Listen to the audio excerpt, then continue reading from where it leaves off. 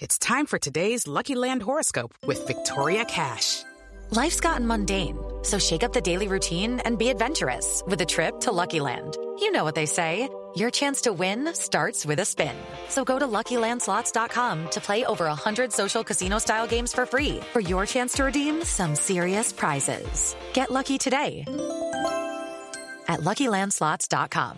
Available to players in the U.S., excluding Washington and Michigan. No purchase necessary. VGW Group. Void where prohibited by law. 18+. Terms and conditions apply. It is Ryan here, and I have a question for you. What do you do when you win? Like, are you a fist pumper, a woohooer, a hand clapper, a high fiver? I kind of like the high five, but if you want to hone in on those winning moves, check out Chumba Casino. At ChumbaCasino.com, choose from hundreds of social casino-style games for your chance to redeem serious cash prizes. There are new game releases weekly, plus free daily bonuses, so don't wait. Start having the most fun ever at ChumbaCasino.com. No purchase necessary. VGW Group. Void where prohibited by law. See terms and conditions. 18+. It's time for today's Lucky Land horoscope with Victoria Cash. Life's gotten mundane, so shake up the daily routine and be adventurous with a trip to Lucky Land. You know what they say, your chance to win starts with a spin. So go to LuckyLandSlots.com to play over 100 social casino-style games for free for your chance to redeem some serious prizes. Get lucky today at LuckyLandSlots.com. Available to players in the U.S., excluding Washington and Michigan. No purchase necessary. VGW Group. Void where prohibited by law. 18+. Terms and conditions apply. Lucky Land Casino, asking people, what's the weirdest place you've gotten lucky? Lucky? In line at the deli, I guess? Aha, in my dentist's office. More than once, actually. Do I have to say? Yes, you do. In the car before my kids' PTA meeting. Really? Yes. Excuse me, what's the weirdest place you've gotten lucky? I never win and tell. Well, there you have it. You can get lucky anywhere, playing at LuckyLandSlots.com. Play for free right now. Are you feeling lucky? No purchase necessary. Void where prohibited by law. 18+. Terms and conditions apply. See website for details.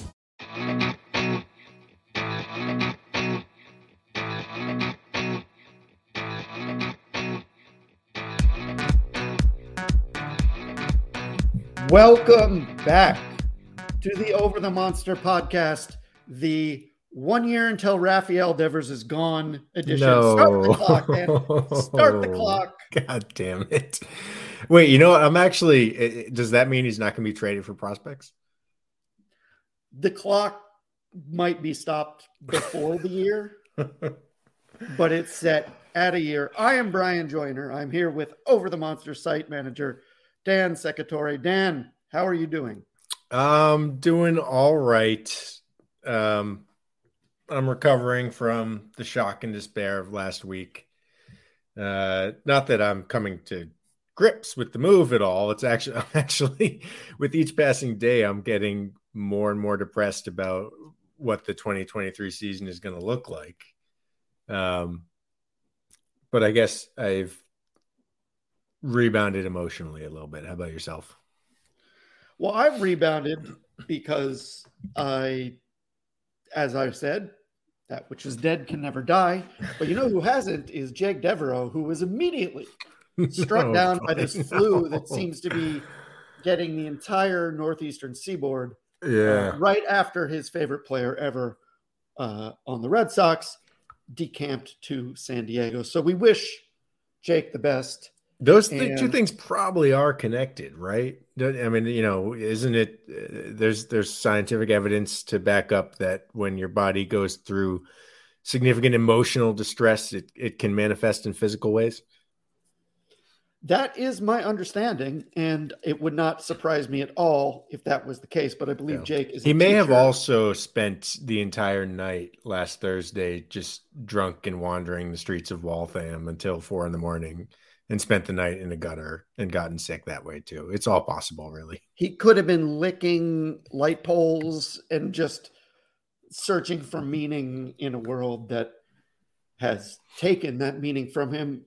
But we'll do it again next year, and we can ask him next year how it compares to this one. But enough about what's happening with the Red Sox right now, or what isn't happening, which is basically anything. Let's talk about deer. On a previous edition of this podcast, we talked about a possibly apocryphal story about Jacoby Ellsbury running down a deer when he was in high school. We were skeptical of the version of events that was presented to us. I am told that we have an update, and I am told by Dan. So Dan, what is the update? We do have an update. So for people who didn't listen, so that the story as I relate it was that Jacoby Ellsbury, as a teenager, caught a deer in the woods of Oregon and took a picture of it with his friends. And we had several questions about this story. My principal question was, I don't think a human being can hold a deer in their arms. I thought that Jacoby Ellsbury could maybe run up to one and touch it, but I didn't think he could hold it in his arms. You brought up the good point of, we didn't have cell phone cameras back then. So how did they take the picture?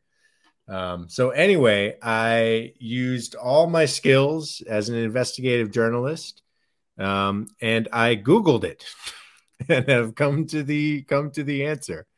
So this comes from a 2008 article by Barry Allen in the Boston Herald. It turns out, Brian, he wasn't a teenager. He was, according to his recollection, 11 or 12, if you can believe it. He was 11 or 12. He was with two other brothers. I'll just read. So these are Jacoby's words.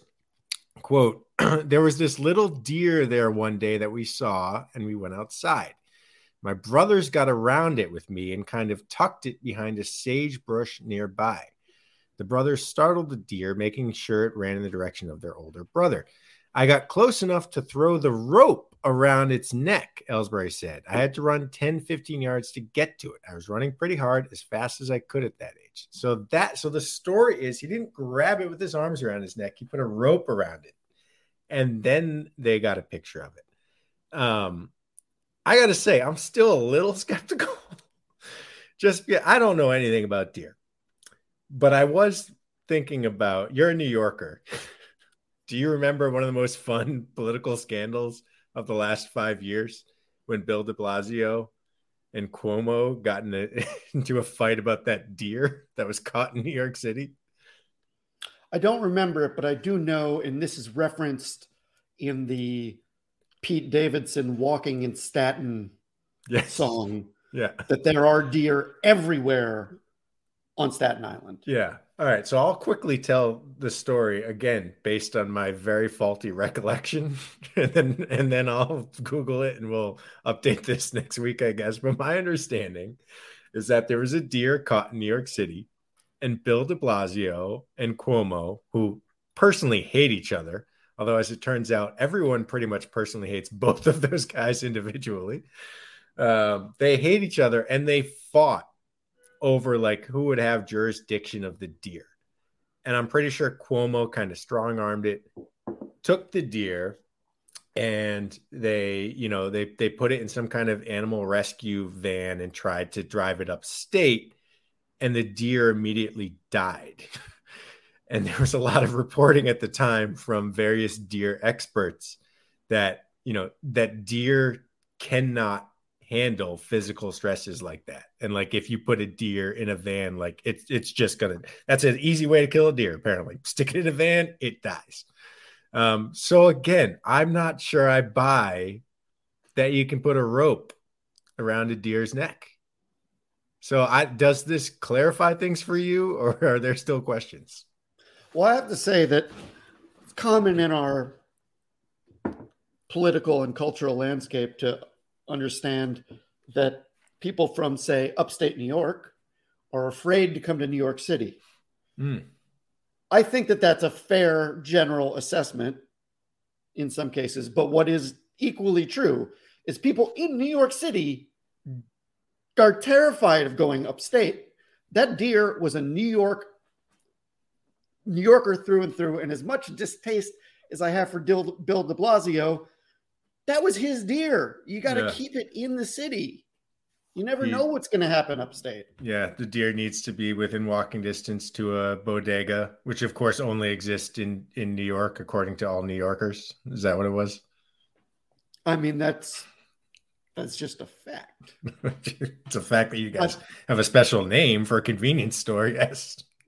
And yes, and it's very, very special. Anyhow, no, none of that clears it up. No, what it doesn't. I think what I have cleared up is, as you intimate, did the deer die? He certainly isn't going to tell us if it did. I think he's smart enough to know that if he killed a deer, that's something you keep quiet about, I think. The killing of a sacred deer. The Jacoby Ellsbury. Never published. Out of shame. You know what was published out of shame? Many notes on the Over the Monster Slack that I had to gloss over because I've had a lot of work to do and cleaning to do and things to do. But there is a big story for idiots like us that has come across the feed, and it involves the wife of a Red Sox coach and former Red Sox player. And I am just as excited to learn about it as I'm sure our audience will be. Dan, what am I missing? Yeah, well, we'll just do the, like professional podcasters say, a little housekeeping at the top of the show here. We want to let people know, for those who haven't visited the site for a while, we have extensively covered the Xander Bogaerts departure. If you want to read some rants about it, they're there. If you want to read some more analytical stuff about who's going to be the next Red Sox shortstop, they're there. If you want to read a more feel-good, gooey tribute to Xander, that's going to be coming this afternoon, or I guess if you're listening to this on Friday, it'll already be up there. So go check out the site. We're certainly not done covering Xander Bogaerts or free agency. It's all there. We also got some good Christmas stuff now. Jake, Jake Wallinger published a piece this morning. The headline is "The Grinch Who Stole Soxmas." I may save that for segment 3 because I may just read the whole thing on the air right now. But then we also have a Red Sox holiday gift guide. I tweeted out, I think this is the first one that overthemonster.com has done, although to be perfectly honest, I did not bother looking up the site archives to find out. But my guess it's a little gift guide that the staff put together, a bunch of cool Red Sox stuff that you and friends and family in your life might enjoy. Now, we did obviously, Brian, get a lot of complaints from readers that nobody's in the mood to buy anything Red Sox related right now and give the Red Sox any money. I want to clarify, at least half of the things on there are not things that will send any revenue towards the Red Sox. And then also, for that matter, not to get too in the weeds of the CBA, but the vast majority of MLB licensed merchandise you purchase is shared evenly by all 30 teams. So to the extent that you feel guilty buying a Red Sox hat right now, 1/30 of the proceeds will go to the Padres to help them pay for Xander Bogaerts. So don't worry about it. Speaking of Xander Bogaerts, I just want to say I was at Trader Joe's yesterday and I was checking out, and I was facing someone who was also checking out with a Padres sweatshirt. So I finished up and I went and said, "Hey, congrats on Bogaerts." And he goes, "Oh, I'm actually a Mets fan." Fuck out of here. Did you ask him why he was wearing? The Mets have plenty to be happy about right now. Why was he disguising himself? I said, well, by default, I kind of am too. Maybe he was a priest. Was he a priest? Did you consider that? He did not appear to be a priest. He appeared to be someone who jumped on the Padres are cool bandwagon. And in that sense, he's not wrong. No, he's not. As I stated last week, I think this iteration of the Padres is the closest thing we've seen to the Griffey Jr. Mariners of the mid-90s. So yeah, hard to blame the guy. But anyway, so there you go. Go check out the gift guide. You'll see, like I said, lots of stuff that won't send revenue towards the Red Sox. And most importantly, as Brian stated, so I will spoil one of these things. Avery Hamill, our own Avery Hamill, her contribution to the gift guide was, quote, "a gift from one of Catherine Veritek's Twitter giveaways or not." With the story behind that being that Avery Hamill once won a framed and I suppose autographed picture of Jason Varitek and Keith Foulke embracing after the final out of the 2004 World Series. She won it directly from Catherine Varitek herself. After I guess it was just Catherine Varitek was just trying to give things away Willy Wonka style. She was moved by Avery's story of wanting to get it for her father most of all. And then Catherine Varitek proceeded to completely ghost Avery, and to this day, she has not received it. Avery was in Slack, so she was a little, at first, she wasn't quite sure how much she wanted to call out Catherine Varitek.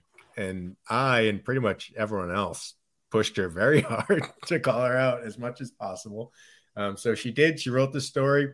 She posted receipts. She put the DMs from Catherine, or the DMs that didn't come from Catherine Varitek, rather, into the story. And then we tweeted the link out to the story. And Catherine Varitek, new follower of overthemonster.com on Twitter, Catherine Varitek, went ahead and retweeted it, which is just, I'll go ahead. Maybe this will be my recommendation at the end of the show. Folks, before you retweet something, read it. To the best of my knowledge, Catherine Varitek still has not read the article alleging that she ghosted and ruined the Christmas of at the time, 16-year-old Avery Hamill. That's amazing. I think that the only recompense she could make is to send everyone at Over the Monster one of those photos. Yeah. No, I totally agree. It should come at least from her or from, we also yesterday gained a new follower, Mark Varitek. Let me tell you something. I don't know who Mark Varitek is, but you do not want to take a look at his Twitter feed. Let's just be thankful that Jason Varitek has been smart enough not to be on social media. Let me tell you that, if that's his brother or father or son or whatever. Yeah, that's social media for you. Mm-hmm. People that you wouldn't want to talk to about anything else, and people saying they're going to do things and then not doing them, and then people like us using this as grist for the content mill. Mm-hmm. I will say I will just to spoil one more piece of Avery's story. So now in her family, whenever somebody does not do the dishes after they say they will, her family refers to it as pulling a Catherine, which I find wonderful. That's pretty phenomenal. It really is. It really is. So that's amazing. And feel free, and I don't think we need to tell the listeners this because they already know it. If you want to give a gift to Over the Monster, just give us shit in the comments. You already do. Yeah. But we love it so much. Just give us more. Yeah. People thought we were getting commissions for the stuff we put in that article. We're not getting a commission at all. But yeah, if you give us online clout and just engage with us and feed that dragon, that's a gift enough. It's weird that you're not getting the commission, but okay. Yeah, I don't know. I mean, maybe I have to talk to Vox. I still don't really know how the website works. Maybe we can figure that out. Well, you're right. There's a lot of fun content on the site, especially in light of something not very fun at all happening. And with so many signings yet to come and so many hilarious tongue-in-cheek comments about the signings yet to come, please stay plugged into OTM, and we will reward you with more terrible content.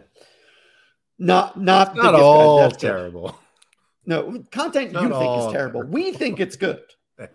Trust me, we think it's good. Speaking of terrible content, the last few years under John Henry. Oh. Jake Devereaux, currently in his fugue state, has said in no uncertain terms he would like John Henry to sell the Boston Red Sox. I don't think it's going to happen.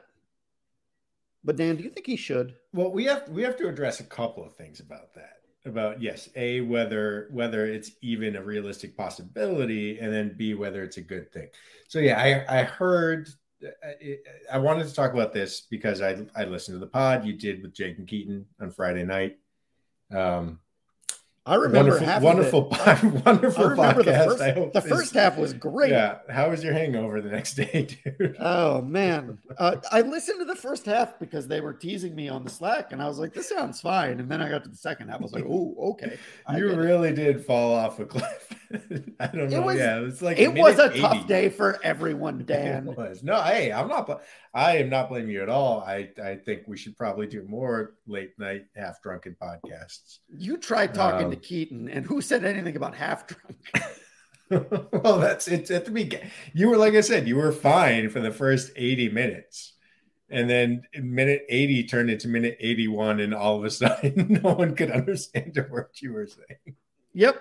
That's how it goes with me, unfortunately. But it was wonderful. No, it was like it was a nice 90 minutes of sort of pathos and grieving. And I think it helped me move on and get to where I am today, 1 week later. But so Jake, as you said, I mean, Jake was guns blazing for all the 90 minutes of that podcast. Jake Devereaux is the world's biggest Xander Bogaerts fan to begin with, and has been highly suspicious of this front office strategy for years. So it was a perfect storm for him to really get pissed off and start braying into a microphone. But he said he was absolutely ready for John Henry to sell the team. You started to respond, but you guys kind of moved on. And I do want to talk about this because, like you said, one, it's in the news. I believe Bill Simmons, of all people, is out there saying that. Well, actually, a lot of people have said that Henry wants to be the owner of the supposed new NBA franchise that will be, opening up in Vegas in a matter of years. And obviously, he already has LeBron James on FSG.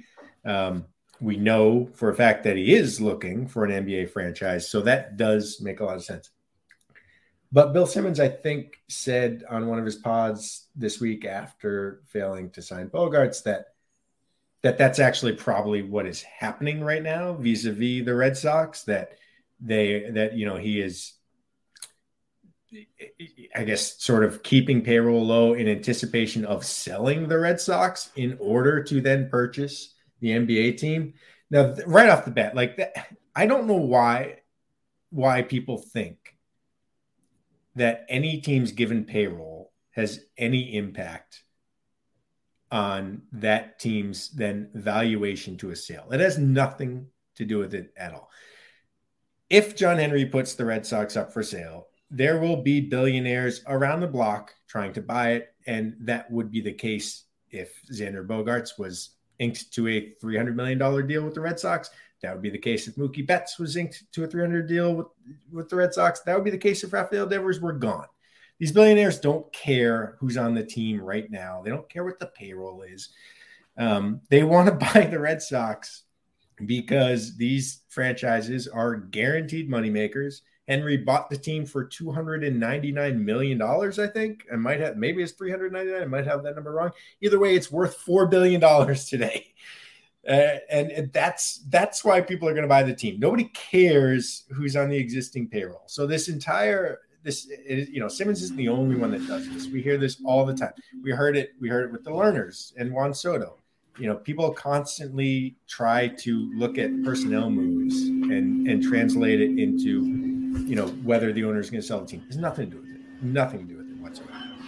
I had heard that the same rumor, but previously to buy the Penguins. Yeah, well, yeah, good point, right? When did he buy the Penguins? How soon after the Mookie Betts trade did he buy the Penguins? I don't know. Was it like a year, 6 months? I understand.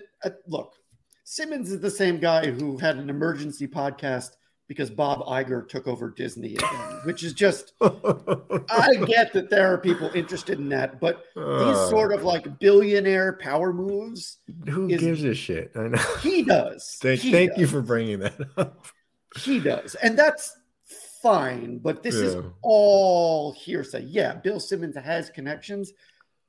Bill Simmons also thinks he has more, or if he knew what was happening, he could report it. Right. He likes to, and has made $1 billion business himself off of it, be just far enough away from the action that you can say anything you want. And then when it comes back to you, say, well, I'm not a reporter. Yeah. Anyhow. And even if it were true that Henry would need to sell the Red Sox in order to then buy the Vegas NBA team, which it's not, he is selling Liverpool. Like he's going to get $5 billion probably from the Liverpool sale. Like the Vegas franchise isn't going to cost him $10 billion. He doesn't need to sell both one of the 5 biggest soccer clubs in the world and one of the 5 biggest red baseball clubs in the world in order to buy an expansion NBA franchise. This makes zero sense. On top of that, take the Broncos. The Broncos were just sold. Right before they were sold, they signed Russell Wilson. Yeah. Having star players on your team, this is an impulse buy. Yeah. To some degree. Yes, it can be a good investment, but the point is that you're presenting a shiny product to people. And it's also not even their own money. People this rich don't buy things like this with their own money. It's going to be a leveraged purchase. Like he's going to buy it with debt backed by the proceeds of the Liverpool sale. Yes, but debt backed by the Red Sox and the Penguins and Roush Fenway Racing. Like it's not, John Henry's not sitting there with Linda right now in their Brookline mansion being like, we got to cut back on Christmas presents a little this year because I got to buy that Vegas expansion team. When you sell a house, you do improvements because the cost of those improvements pays off 5-fold in the end. Yeah. The same way if you were selling a team, you would make it better. You wouldn't make it worse. Yeah. It doesn't make sense. And like anyhow, it just doesn't matter. But anyway, so we have to dispense with that, first of all. What he's doing with the Red Sox has nothing to do with an NBA franchise. It has nothing to do with Liverpool, nothing to do with the Penguins. It just doesn't. But I think the more important thing we have to discuss is, again, what Jake said next, where Jake is adamant that he wants John Henry to sell the team. Our other Jake Wallinger. So like I said, I'm just going to read this right now because I assume that, like everything else on the site, you haven't read it yet. Is that correct? Not everything else. I have been reading a lot more, but I have not read the second of the two Jakes' article. All right. So it's not even an article. It's called The Grinch Who Stole Soxmas. You ready for this? Maybe I don't know. Maybe I'll read the whole thing. I'm at least going to read the start for you, and then you can decide whether you want to hear more. Let's go. The Grinch hated the Sox the whole baseball season. Now, please don't ask why. No one quite knows the reason. It could be his head wasn't screwed on just right. It could be perhaps that his shoes were too tight. But I think that the most likely reason of all was probably that his wallet was 2 sizes too small. Let's do the whole thing, baby. Okay. Somewhere in Brookline lives a Grinch they call John. John bought our Red Sox back in 2002 and seemed like the Don. He broke the curse of the Bambino, a tremendous feat. Then he won 3 more rings. What a delicious treat. John gave us 4 rings, and boy, were we happy. But now it would seem John is treating us crappy. After some time, John got interested in other streams of revenue. He bought a soccer team and real estate. Next might be a zoo. The Grinch even bought an ice hockey team down there in Pitt. Back in the Commonwealth, he's treating this team like shit. In 2019, the Grinch decided he was poor. Fresh off a championship, he said, I'm spending no more. The Grinch closed the wallet and he hired a young man named Haim. We can only imagine what was said to Haim. Probably something like, save me a dime. 3 years ago, we had X-Bets endeavors. Now we have just one after John pulled some levers. First, it was Mookie, our league MVP, who was never lacking. He wanted a big deal, and John sent him packing. Next, it was Xander, our captain, our shortstop, never one to boast. He would have taken a deal, but John said, no, go to the West Coast. All that's left is Jolly Raphael, who mans the corner that's hot. And John paying him, buddy, there's almost no shot. There's no happy ending here. That's a hopeless dream. All we can hope is that the Grinch sells the team. Jake Wallinger, ladies and gentlemen, is read by Dan Secatore. So, yeah, there you go. I think there's actually a point in there that indicates, again, he's unlikely to sell the team. If he bought the Penguins and is treating them like crap, maybe the idea is he's like, oh, if I own a sports franchise, I make money. I don't even need to put players on the team. Precisely. That seems way more likely than, oh, we're making the Red Sox crappy to sell them. Yeah. So we now really have both. It is wonderful. He did a great job. We now have both Jakes on record saying they want John Henry to sell the team. I am obviously as upset as they are and as you are about this. But I have to say, I honestly think it's kind of insane to want John Henry to sell the team. And I want to hear what your opinion of this is. Because as frustrating as everything has been since 2019, I am still utterly convinced that he's probably, over the last 20 years, he has been not only the best owner in baseball, but arguably the best owner in world sports. Now, I know Jake would say that he's not exactly the same owner that he was 10 years ago. And that's probably inevitably true. You know, when he bought the team, when he first bought the team, the Red Sox were all he had. He was done with his private equities business. He wasn't doing that in a day-to-day, day-to-day at all. He was done with that. He didn't own any other teams. I think he was genuinely committed to breaking the curse. He was genuinely committed to raising the revenues of the Red Sox. He was genuinely committed to building them into a global powerhouse. Is he that guy anymore? Almost certainly not. If by virtue of the fact that he simply has other things going on right now. He owns the Globe. He owns the Penguins. He's selling Liverpool. He owns a racing team. He is going to get in the NBA. He might buy the Commanders. So look, there's no question that he is, I don't even want to use the word distracted, but he's got other things going on. He's not as committed to the Red Sox as he once was. But nevertheless, for one thing, I will,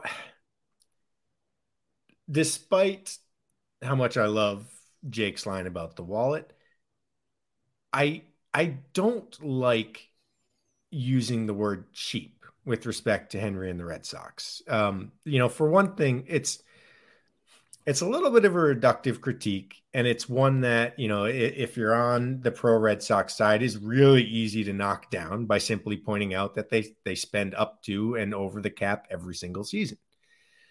I don't think that the Red Sox are cheap right now. I think they are wrong right now. It's my belief. Everyone's been talking about what's the plan. I don't think the Red Sox necessarily have a roster building plan. I think the Red Sox have a roster building philosophy right now. And that philosophy is that they sincerely and genuinely believe that you cannot win with quote unquote bad contracts, albatross contracts that pay players into their unproductive late 30s. I think they genuinely believe that as a strategy. And so I think their philosophy is, as you've been saying, they're just going to pick up value wherever they think they can find it. We all off season, we hear that the Red Sox are in on almost every single player. And it's obviously not true that they didn't end up with Correa, even though they were quote unquote in on him. But I buy that they at least have discussions with everyone, because like I said, I don't think they have a plan. I think they have a philosophy to find value. And so they look at every single player And if they see an opportunity to find value, they take it. And if they see something where they think they're overpaying, they pass on it. Now, I think that is the wrong philosophy, but I don't think that they're cheap, at least not in the sense that 29 of the other or 28 of the other baseball owners are not cheap. Only Steve Cohen right now is, I'm dying to hear what like the WhatsApp group of baseball owners is saying about Steve Cohen right now. I can't imagine how pissed they are that he's the one who's putting the CBT lie and exposing it to the whole world that they do not need to stay under the CBT at all. I mean, look, I think all baseball owners have a very vested interest in keeping the wages of all baseball players down. And I believe that John Henry doesn't want to rock that boat with other owners, but I don't think it's fair to say that he's cheap. I just think he's wrong. So from that standpoint, while I admit that I would like him to open up his wallet, I don't think it's because he's trying to save money anywhere necessarily. I think he's wrong about the philosophy to build a team. And he has in the past, he's shown a willingness to admit that he's wrong and change course. Will that happen again? I guess that's what we're gonna find out. But so I don't necessarily want to jettison him yet. And I also, frankly, as much as he might frustrate us right now, things could be so much worse. Do you remember when he bought the team in 2002? He was not the favorite of the locals. We didn't know him. He was an outsider. He owned the Marlins. Do you remember who the favorite was? You remember who most of New England wanted to buy the team? I don't. It was Frank McCourt. Frank McCourt, Southie native, I think. I think he was from Southie. And that's it. That's all we knew about him. We knew that Frank McCourt was from Boston, and so we wanted him to buy the team.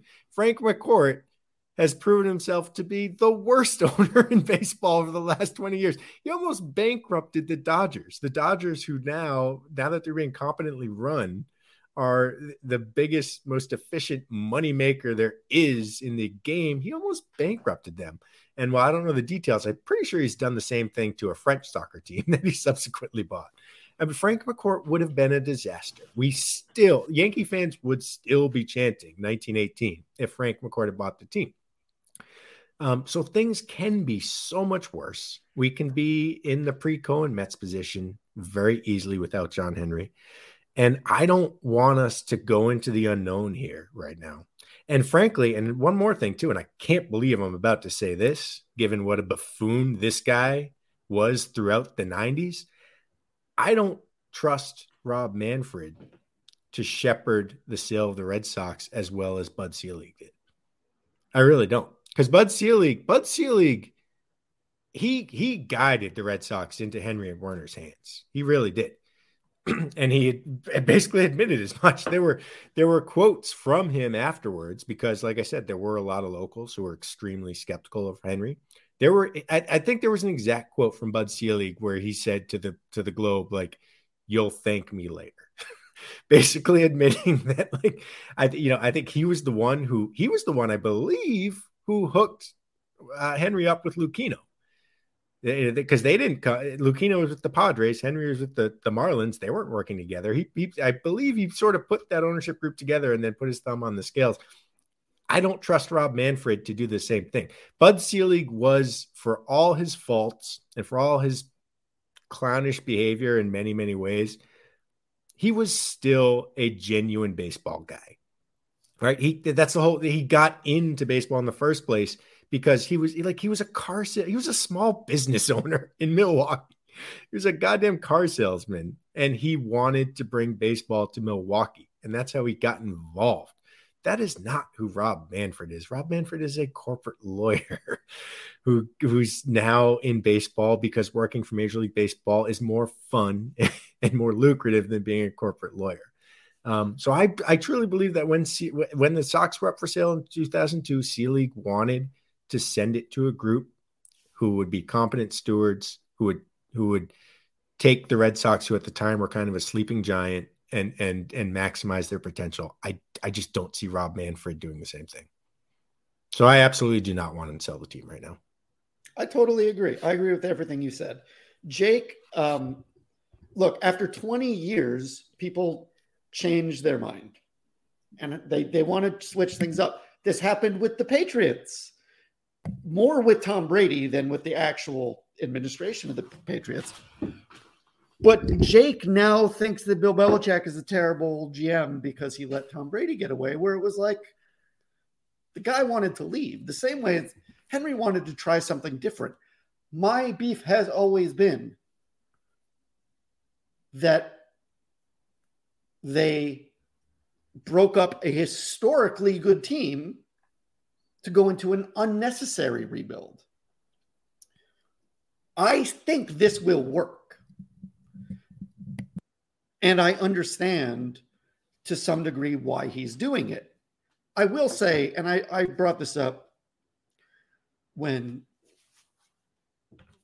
we talk about the Red Sox, revenue streams, whatever, I'm on their press list. And I get all the concerts that are coming to Fenway Park. And my God, man, there are many of them. They're swimming in money. But do I want him to sell the team? No. Yeah. He's been a great owner. I disagree with what he's doing right now. He could change his mind tomorrow and it would all stop. And he has shown the willingness to whipsaw between approaches depending on how he feels at the moment. So I do think that this is a longer term plan. And I think part of bringing Bloom is to hold him to it to some degree, to make sure that there's reciprocal sort of attention paid to building a team in. I think they're going for the Astros model, Astros/Dodgers, but I think that the Dodgers are such, I mean, it's LA, it's just huge. They want to do it with the minors and then cycle through without giving out these giant contracts and being okay with, like, I know this happened 3 years ago, but Carlos Torre leaving, et cetera, et cetera, et cetera. So I understand all that. I understand that Jake is upset, but this is the one time where I will agree with the contingent that says, well, they won all this stuff. And this is like a Sam Kennedy thing. Like, I'll put our track record against any. We'll keep on making the right decisions. That's our plan, to keep on making the right decisions. Sam Kennedy is intentionally like muddying the issue, but I do agree that over 20 years, they've been as good as anyone. Over the last 3 years, have they been?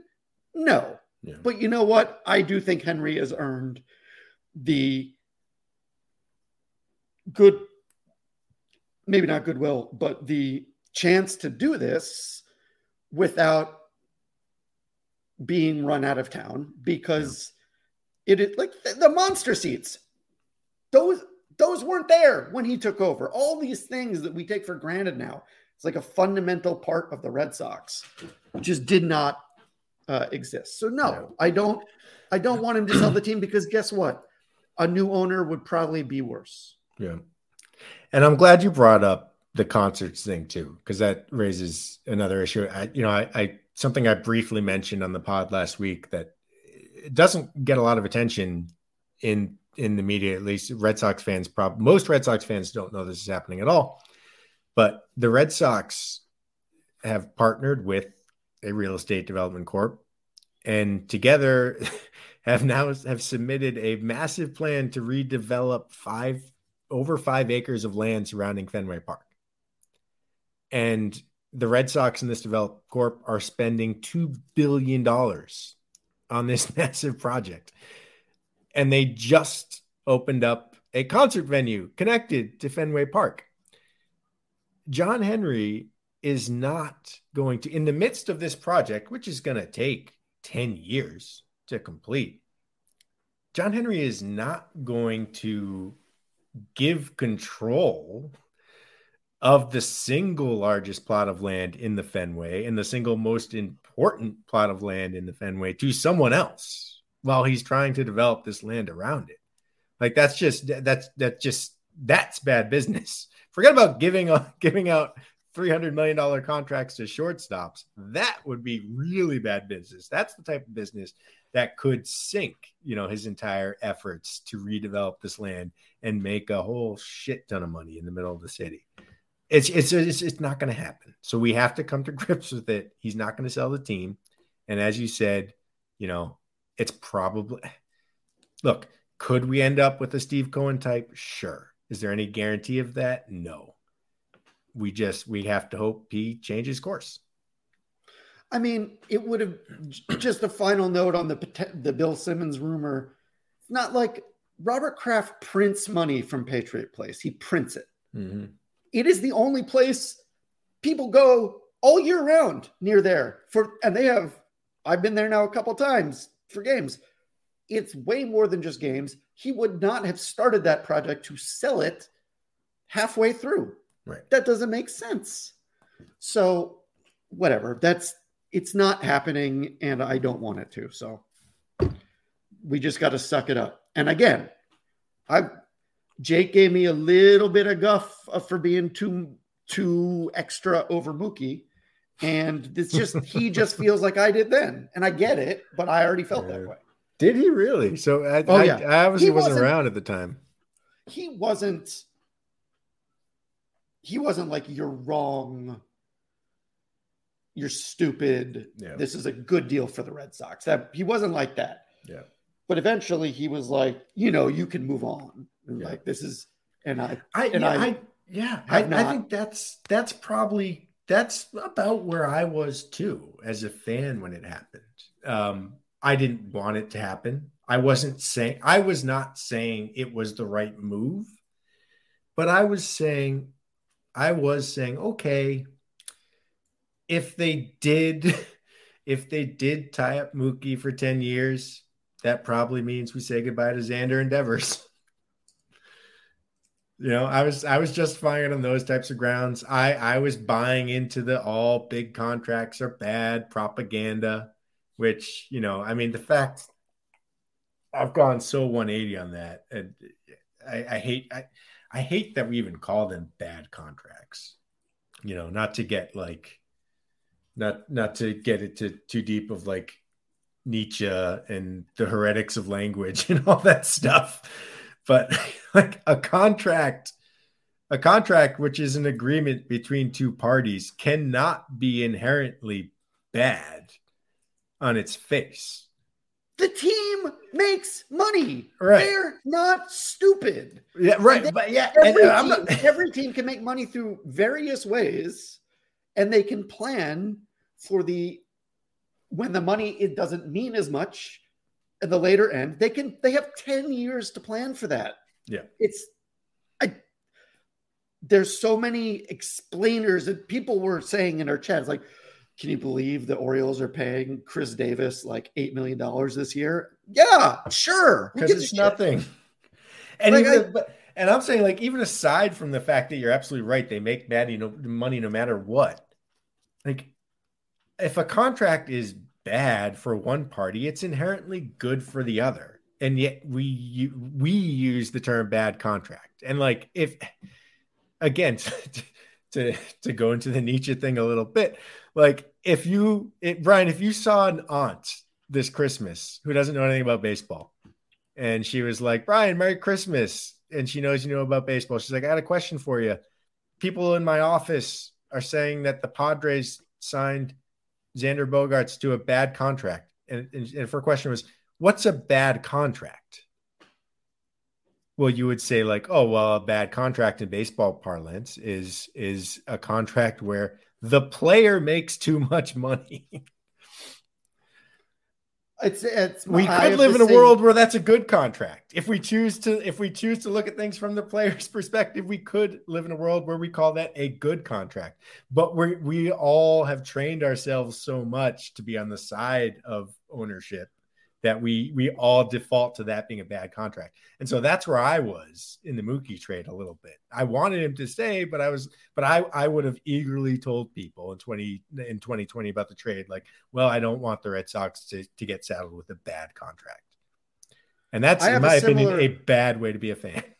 I have a similar peccadillo with the term draft bust. You drafted them. Yeah. You fucked up. Why isn't it a decision bust?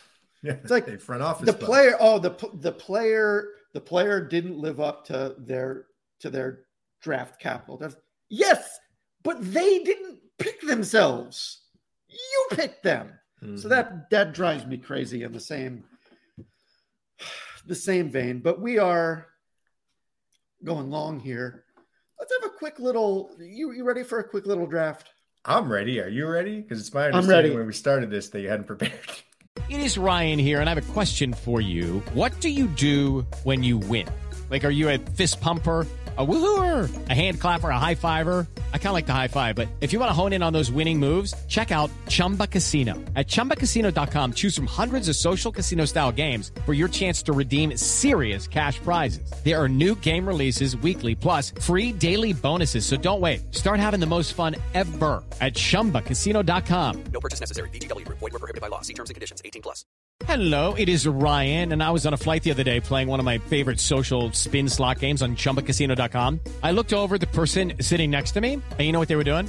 They were also playing Chumba Casino. Coincidence? I think not. Everybody's loving having fun with it. Chumba Casino is home to hundreds of casino-style games that you can play for free anytime, anywhere, even at 30,000 feet. So sign up now at ChumbaCasino.com to claim your free welcome bonus. That's ChumbaCasino.com and live the Chumba life. No purchase necessary. VGW Group. Void where prohibited by law. See terms and conditions. 18+. You had a lot to say, and so I got down some notes here. We are going to draft Christmas presents that we are going to give to members of the Red Sox writ large, and I say that because it's not just going to be players. In fact, most of mine won't be players. But we're going to give them out. They can be holiday gifts. They can be any holiday you want. They can be Festivus gifts, anything you want. And, you know, next Friday is Festivus. And we need...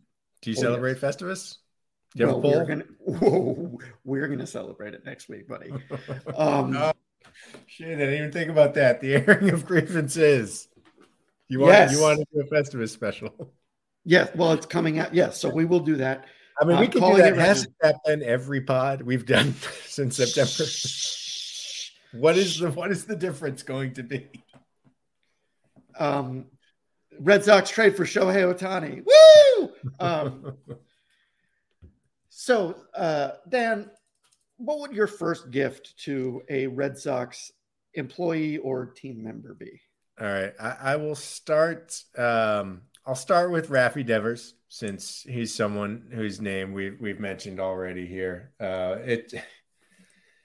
It's becoming increasingly clear that I don't think the team is going to make a genuine effort to extend him. To possibly make matters worse, I also don't think they're going to trade him.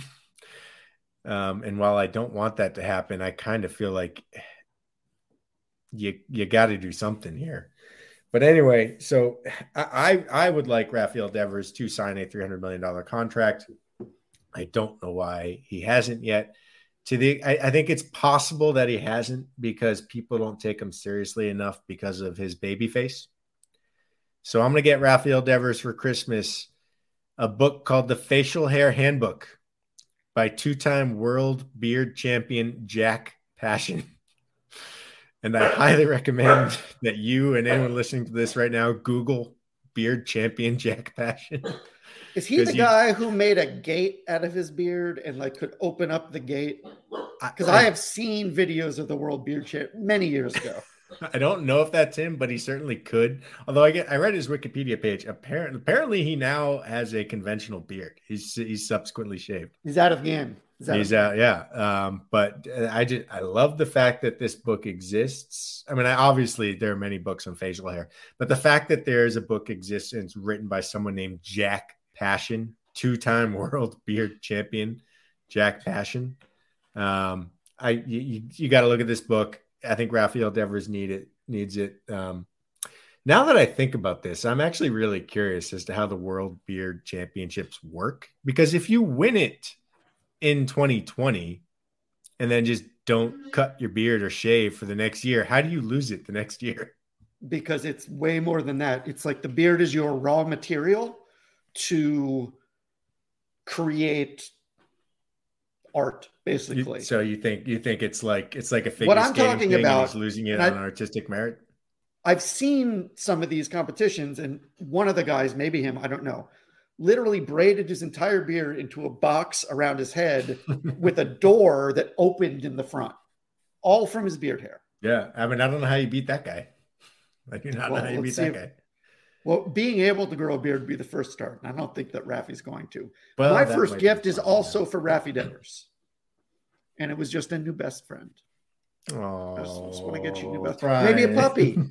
Maybe a puppy. Aww. Actually, no. He needs an older dog. He's the puppy. Yeah. So wait, who should be his new best friend on the team? I'm thinking if it should be older, and I think you're right. Is Kike the right guy? Yes. I mean, I think that's the easy choice. He's the most personable guy on the Red Sox. Yeah. Is that too obvious? I can't think of anyone else. Thinking is bad. Thinking is bad. Let's All right, see. next gift. Go for it.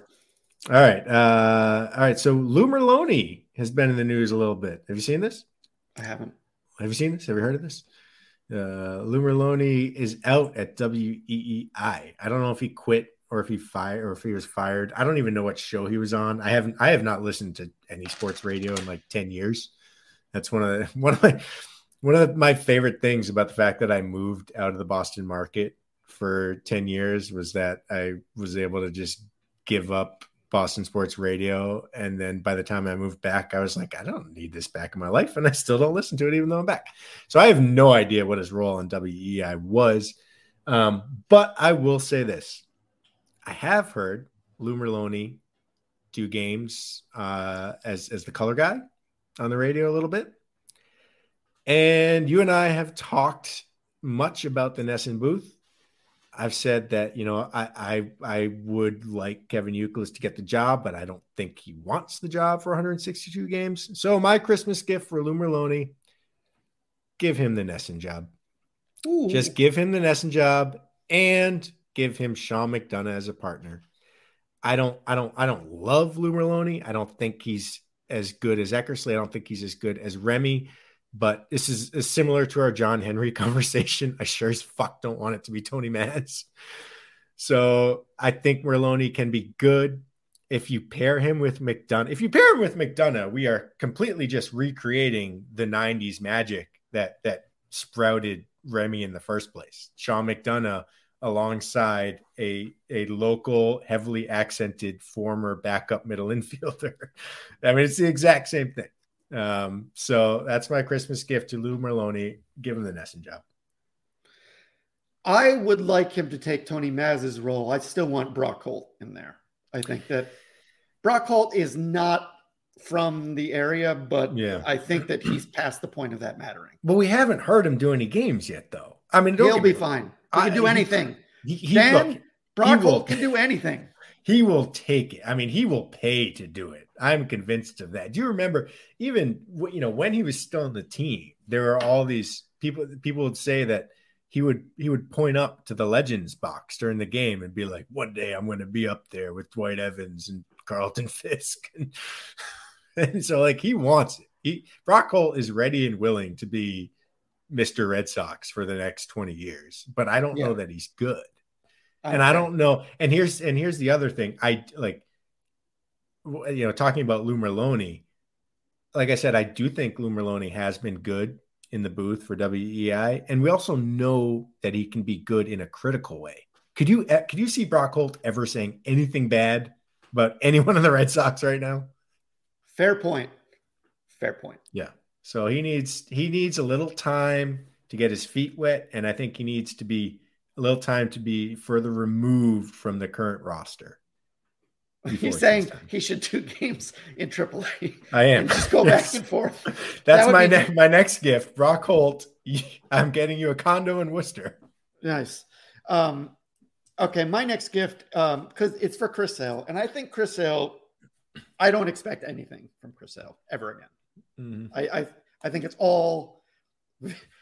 This is a very, very loaded term in this case, found money. Yeah. but he's very angry. And I know that helps him be good, but I think he doesn't need to be that angry anymore. Let's get him a big bag of weed. Just going to give it to him. He's definitely never smoked weed, has he? He definitely hasn't. Oh, you're totally right. Because he just goes home and he just goes right to Miller Lights. That's the problem. I want him to spark up one doobie and turn into Bill Walton just like that. Like it's just instantaneous. Oh yeah, Kike can probably hook him up. Kike definitely has smoked weed. So yeah, we need to get him in the Kike Hernandez, Rafael Devers friend circle, and then he'll just you're right. I want to keep Rafi away from it just because I don't know. There's something pure about him, and also I don't want him to just. You don't want to be shoving that face full of food, but that's shit. Rafael Devers with the munchies. And that's what Chris Sale needs. Oh my God, this is perfect. Chris Sale needs this on so many levels. He needs to gain weight. He needs to relax the fuck down. And it's also, it's got medical benefits, they say, right? So what if weed makes your ligaments stronger? Has anyone looked into this? I mean, I've done some research. My ligaments seem fine. Okay, there you go. I like that one a lot. I will say, though, I know you said you don't expect anything from Chris Sale. I'm betting actually on a strong season from him next year. I'm gonna, I started my Chris Sale 2022 year in review piece, which is pretty easy. It's easy to write, but like it is. I mean, look, is his skeletal structure made of toothpicks? Yes. But were all the injuries he suffered last year freak injuries? Yes. And we do also tend to see with pitchers coming off Tommy John, their arms are pretty good for a year or two. That's when their arms are strongest for like that first 2 years after Tommy John. So I actually right now am look, is he going to be 2018 Chris Sale? No, he's never going to be that again. But right now, I'm willing to bet that he pitches mostly a complete season and ends up with ERA in the high threes next year. Let's save that one for when we do preseason bets between the two of us. Mark that one down. Okay. All right. What's your next gift? All right. You know who I feel bad for in all of last week's hubbub, who's been kind of left behind? Masataka Yoshida. That poor guy. Poor might not be the right word. Well, you're right. Poor is not the right word. He signed the biggest contract for a Japanese position player ever. But that actually kind of goes into my gift a little bit. Because I feel really bad for him right now. He signs with the Red Sox, and then all the Xander shit blows up like 6 hours later. And players coming from Japan are already treated a little unfairly. There's again, like you're talking about draft busts. It's like if they're not Ichiro or Shohei or Yu Darvish, they're looked at as busts right off the bat because they come over here with star. Everyone looks at their numbers and their MVPs and MPB, and if they're not great right off the bat, they're looked at as busts. And I feel like, and so he has that pressure to begin with. And then he is also barring some moves that nobody really sees coming here over the next couple of months. He's the new guy next year. Yeah. He's going to be the fair or not face of the post Xander not face. I mean, he's not gonna be the face of the team, but when we show up at JetBlue Park next year and Xander's gone, it's going to be like, well, here's the new guy in the post-Xander era. And so I feel really bad for him. I'm worried that he's going to feel a lot of pressure. I'm worried that he's going to be lonely. So I'm going to get him a gift certificate to the single best restaurant in Boston, which is Oya in the Leather District. It is an incredibly expensive sushi restaurant. He doesn't need a gift certificate, but I figure he probably doesn't know about it yet. So the gifts, my gift could just be telling him about it, I guess, or I could give him a gift certificate. It's outstanding. It's the best omakase in Boston. Costs like $180 per person, way more than that if it's during truffle season. But I don't want him to feel lonely. I don't even know if he eats sushi. Maybe he's allergic to fish. But I'm worried about him next year. I want him to be able to go somewhere, have a meal, and maybe feel a little connection to back home if he gets lonely. It's very kind of you. Thank you. I'd like the same thing. So if you can just. There is one in New York. I've never been. The one in Boston is the original. And they subsequently opened up one in New York. And then I think they opened up one in like Dubai or something like that too. I've never been to the one in New York. My understanding is it is not as highly regarded as the Boston original, but it's there. You can go check it out. Do you know why that is? Because it's surrounded by better restaurants. Oh, Jesus. Okay. I mean, that's just a fact. Look, you're not wrong, but I would imagine it's the better if the chef is there. It's probably the best one. So, yeah. I would like to, the Red Sox had some turnover at catcher, and our new presumptive starting catcher, had an incident in the parking lot of a. Isn't it kind of amazing how quickly that's been forgotten about? Yes. So I would like to get Reese McGuire a Pornhub Pro premium subscription, but it only works on his home computer. I don't want him to be able to stream it. Can't go around. Yeah, can't be driving around with that. So I don't know how it's going to work, but that's what I want to get him so that we can keep it where it belongs. Yeah. Yeah. No, that's one of the first pieces I wrote for the site was 10 questions I have for newly acquired Red Sox catcher Reese McGuire. And I think my first question was, so was he locked out of his apartment or what was going on there? Do you know what Reese McGuire has? Jack Passion. Jesus Christ. Oh, I've been saving that one for like 10 minutes. Have you been saving?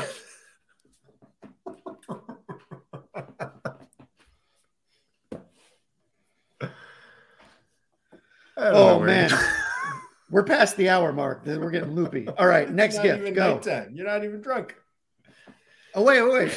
It's not nighttime. I'll give you that much. Gift 4, you go. All right. Okay, so my next gift, this is, I got to preface this by saying that as much as I love streaming television, it's made getting Christmas gifts a lot harder than it was when we were younger. Because there was a time from say 1997 through 2006 where every single Christmas I got somebody a DVD. It was such a great Christmas gift to get because if you knew somebody who really liked a movie, box sets, especially box sets like a trilogy, they're expensive. It's not necessarily something you're going to buy on your own, but at the same time, if you really wanted to watch all 3 Godfather movies, if you didn't have the DVDs, you couldn't do it. So it was such a wonderful gift, and that's been taken away from us now. It's harder to give Christmas gifts now, thanks to streaming television. So I'm going to attempt to bring that back, and I'm going to get Jarren Duran a copy of Major League on DVD. And I'm just going to tell him, I'm sure he's already seen it, but I'm just going to tell him to rewatch the Willie Mays Hayes spring training scenes. Because as I've written about before, Jarren Duran, a player and a man who is in many ways lost right now, has one chance of salvation next year. With the rule changes, Jarren Duran can get back to who he is as a speed demon, and he can reclaim value in a place in Major League Baseball if he forgets about hitting too much, if he can put aside the anxiety he clearly has playing center field, and if he can just get back to what Willie Mays Hayes did best, which is just run with the bigger bases, with the pickoff rules, Jarren Duran can be valuable again next year. So I want him to get the Major League DVD, watch the spring training scene over and over again, and then just run next year. Just run. Just buy it for him on streaming. Why are you getting him a DVD? Because that's not a gift. Because that's not a gift. You can't be like, oh, check your... How is he going to play the DVD? He probably has a PlayStation or something. Oh, yeah. Okay. Yeah, he definitely does. So there you go.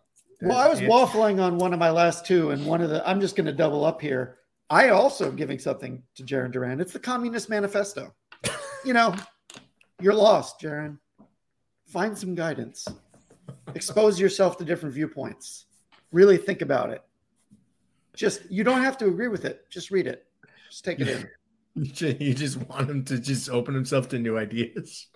That's what I'm talking about. And you're going with that instead of like some Buddhist scripture or the art of war or something. No, I want to go in the exact opposite direction and let him find his way to a better place. Okay, fair enough. He could shock just read to the system. Didn't Bill Lee write like his own kind of? Well, no. He did. He wrote the little, not the Communist, but he didn't write a version of that. He wrote a version of Mao's Little Red Book. He wrote the Little Red Sox book, I think. So maybe we should start Duran with that. I think that might be easier for him to dip. Who's giving the gift, Dan? Who's giving the? I'm going the day before Christmas to the bookstore. They're not going to have Bill Lee's Little Red Book. They're going to have the Communist Manifesto, and I'm going to steal it. I'm going to steal it. Well, okay, that's fair. All right, he steals, Dan. What bookstore you go? Are you Barnes and Noble or a little independent? But I'm saying Jaron Duran steals bases. Yeah. He should learn the value in theft. There's I mean, that book is definitely in the public domain too, so he could just Google it, I think. You got to spell Google to do that. Dan, it's sorry, Jaron Duran, you can spell Google. Dan, what's your last gift? All right. My last one, admittedly, this isn't really specific to a player, but I'll just throw it out there because it's the ultimate Christmas gift anyway, and I'll give it to Xander Bogaerts as a parting gift. I've been saying this to you. Whenever people come up to me for gift advice, which I don't think has ever happened, but whenever they do, I'm ready with this piece of advice. If you know somebody who A, has a space to put a fire pit, and B, does not have a fire pit, and you then C, get them a fire pit, they love it no matter what. It's not something you necessarily buy on your own, but it's such a cool thing to have. It's not that expensive. A fire pit is the best Christmas gift to give if you don't know what to get somebody. So to Xander Bogaerts, he's going to go out in San Diego. He's it's going to be a tough transition. There are going to be some nights where he feels lonely in a new place. I'm going to get him a fire pit to put out on his patio or in his backyard where he can sit, light the fire, stare out at the Pacific Ocean, and just have a few moments of peace. I like it. It's the best Christmas gift there is. All right. Well, my last gift is for Sam Kennedy.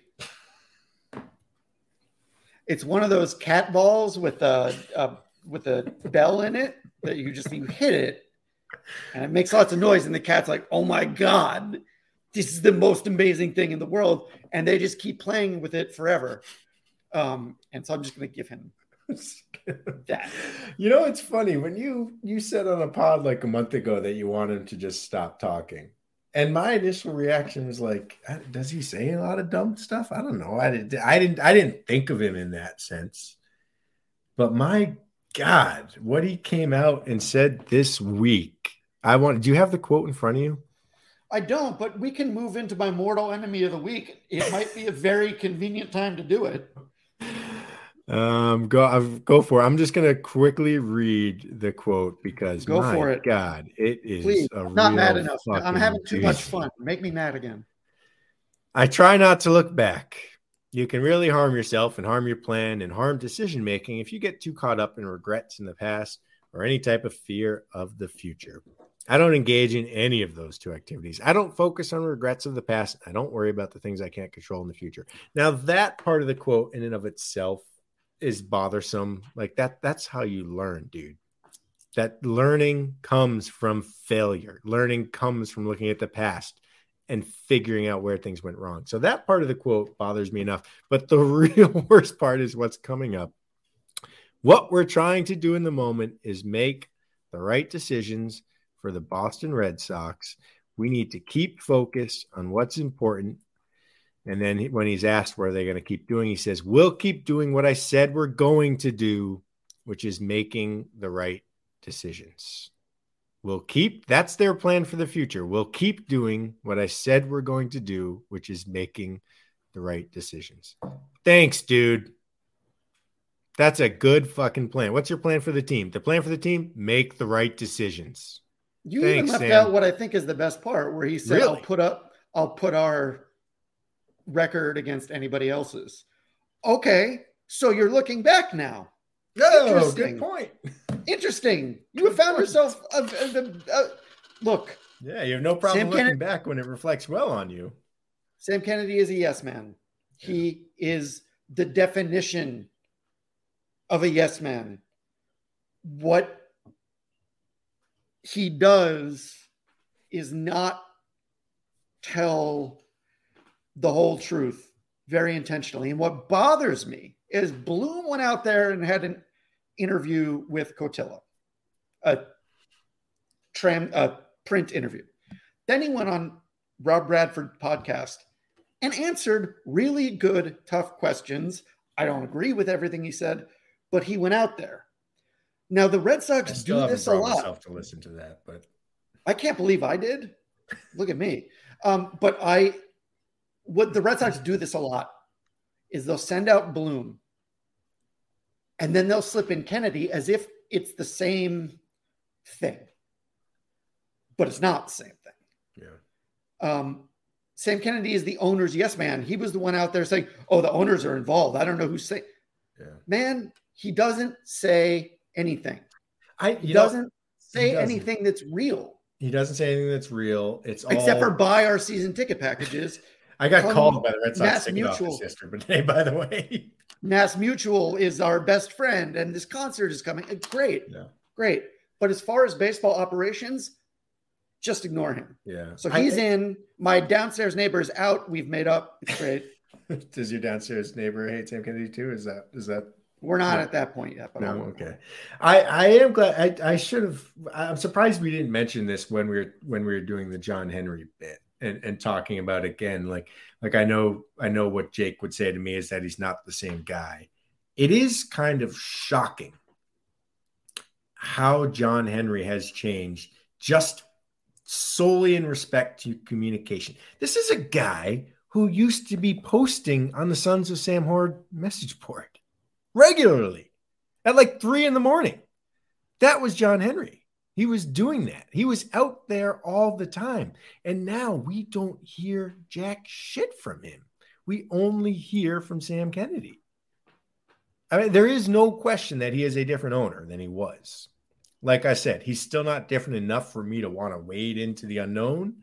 But that really is shocking that he went from posting on fan message boards regularly to just being a ghost up in the box. I suspect if any, it's Liverpool that changed him. I think probably that or being married to someone 30 years younger than him. Got to keep up. But hold on, you don't know for sure that he's not in OTM telling us to eat shit right now. Fair enough. you think he is? We can probably. I'm sure we can find all the IP addresses of our commenters. So we just have to figure out how to reverse engineer that and find the one that goes to 4 Jersey Street. Yeah, I don't think it's happening. No. All right, Dan, we've gone really long, but we got recommendations. You go first. All right. I am going to recommend another life behavior, Brian. I don't know if you saw this. I tweeted a thing yesterday. You and I have discussed a couple of times on this pod before how I don't ever tweet. I really never have. And as a result, I have like 50 followers. I decided to tweet something about the Red Sox yesterday. It was nothing particularly profound or funny or interesting. It was just a general Festivus style airing of grievances. But it kind of went viral relative to where I started. It kind of went viral, partly because I cheated and retweeted it from the main account. But let me tell you something. In that one day, I got drunk on that internet clout, man. I really did. I was checking those notifications, looking for verified responses. I got drunk on that internet clout. I know how it happens. I understand it.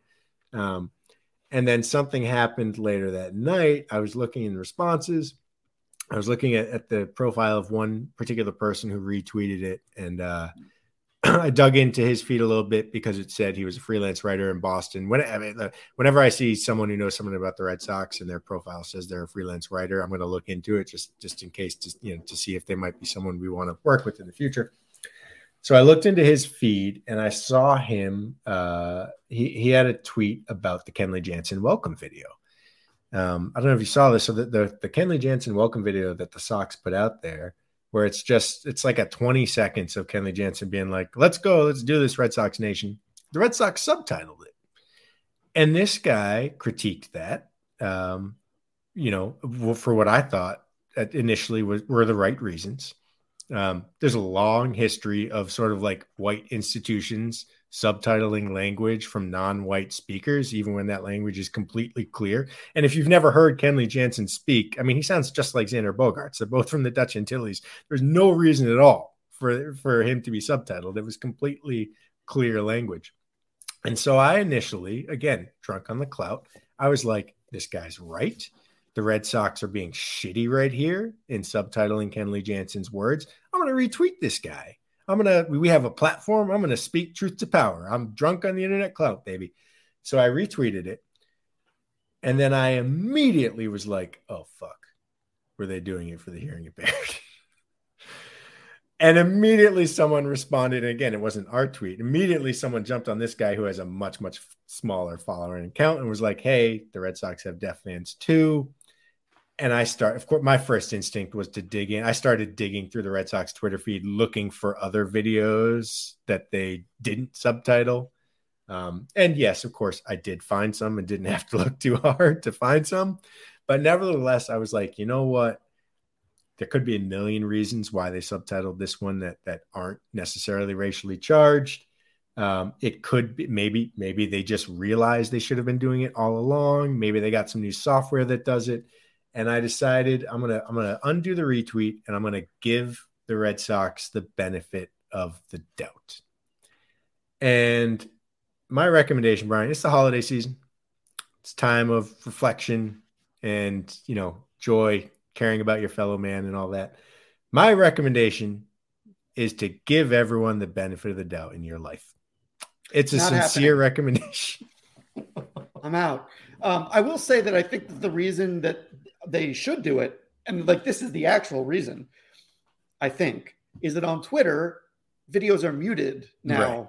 Yes. And so that's the point. The real reason. Yes, that probably is. And even there, if that's not as charitable a reason as doing it for the hearing impaired, it's still a reason that's not the Red Sox are racist here. So anyway, even if you don't want to do it, I'm going to recommend it to you anyway. I find, in my daily life, whenever I get in a fight with my wife or I get too angry at my toddlers or something, when I look back on it, unlike Sam Kennedy, when I look back on it and think, what could I have done better?